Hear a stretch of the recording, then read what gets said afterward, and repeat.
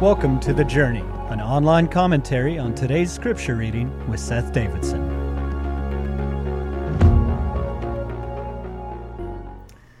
Today's reading is from Acts chapter 23, verses 12 through 24.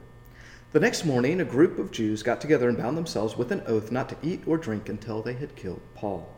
There were more than 40 of them in the conspiracy. They went to the leading priests and elders and told them, "We have bound ourselves with an oath to eat nothing until we have killed Paul. So you and the high council should ask the commander to bring Paul back to the council again. Pretend you want to examine his case more fully. We will kill him on the way." But Paul's nephew, his sister's son, heard of their plan and went to the fortress and told Paul. Paul called for one of the Roman officers and said, "Take this young man to the commander. He has something important to tell him." So the officer did, explaining, "Paul the prisoner called me over and asked me to bring this young man to you because he has something to tell you."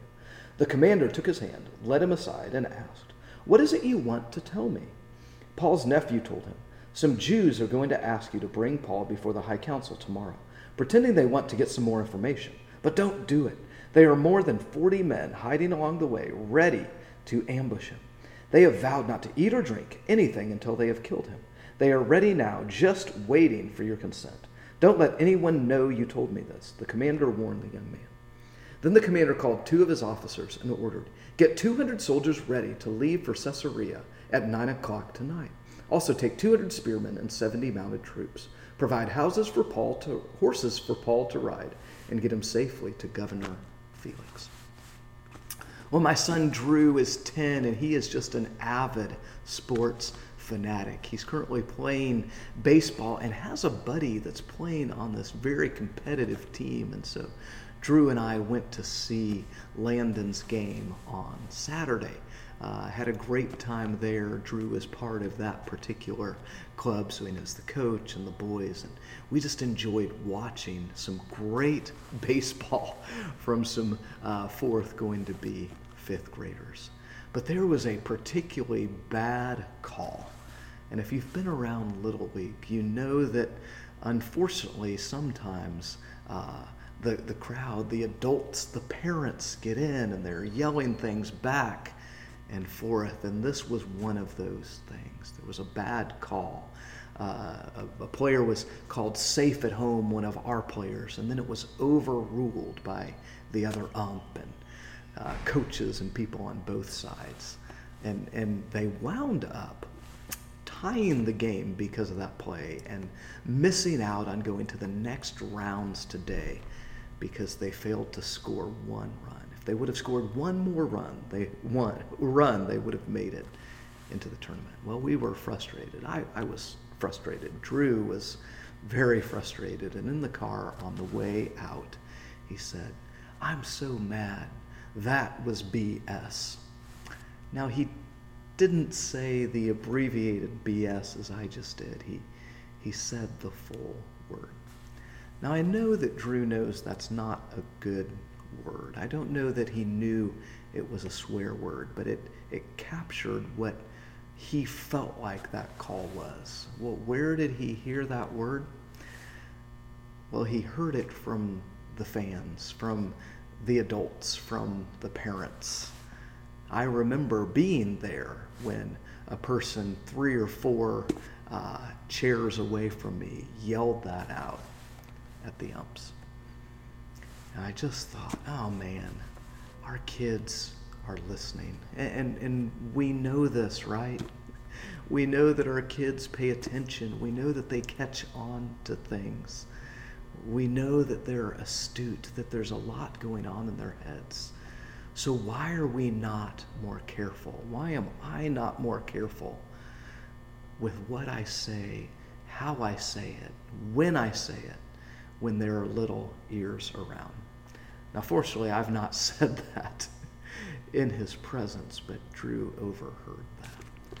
Well, in this passage, we have a young boy who overhears this elaborate conspiracy to have Paul executed. Think about just how elaborate that conspiracy was. There are 40 men. They've vowed not to eat or drink. They go to the Sanhedrin. They get the ear of the leaders so that they send a message, so that in that message, Paul might travel from the safety of his barracks back to the Sanhedrin, where they're waiting and they've meticulously figured out the best place to ambush so that they can kill Paul, because they're that opposed to his life and message. Turns out they just weren't careful enough as they were having these veiled conversations that there was at least one child present. And imagine you're this child and then you happen to be the nephew. They're talking about your uncle. Well, how disturbing would that be, that there are adults who talk this way and act this way, and they claim to be faithful followers of the God in whom you believe, and they're speaking about your family.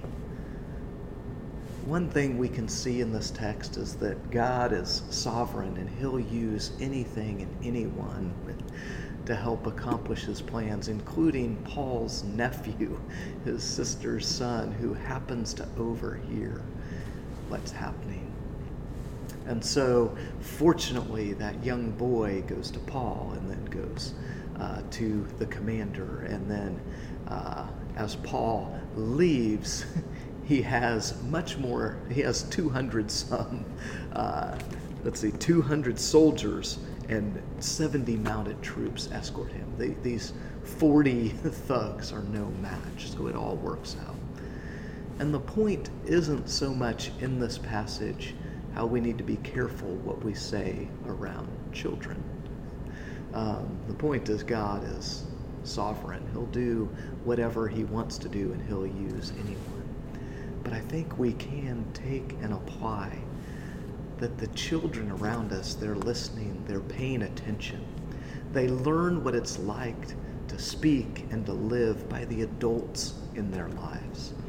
For those of us who are parents or grandparents or aunts or uncles, who we are really matters. Our children are really paying attention.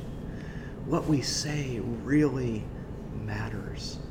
And those who are called to care for our family and extended family, we're going to mess up sometimes, of course we are, but can we be cautious? Can we understand that there are young ears present? And when we're at Little League games, or we're out in public, or we're at a party, or wherever we are, if there are kids around, can we understand that our words matter, and that what we do matter, and what we consume matters? All of those things are important. Maybe it's not our kids. Maybe it's the kids around us. They're listening. They're hearing. They may be frustrated about certain things that we're frustrated about. And they're learning that when one's frustrated, it's okay to use that language to yell at umpires who are making probably not much more than minimum wage, so that there could be a pastime for kids to have fun. Our words matter. Our children are listening. They're learning from us. So what do you say? How do you say it? When do you say it? How are you speaking life and love at all times and all ways? Because the reality is, no one set out that day to say, how can I use language that wouldn't be appropriate to children today? No, it became an overflow of likely language that often happens, perhaps around the home and elsewhere. Our children are listening. What we say matters. And so what are you saying? How are you saying it? What are you saying in private or in adult conversations over and over that might be spilling out around you? May this come as a challenge, but also an encouragement to you today, because it's equally true that when we're speaking love or life, when we're speaking things of God, when we're learning to control our anger and frustration, when we're saying I'm sorry, when they're also learning the positives from us as well. Again, may this come as encouragement and a challenge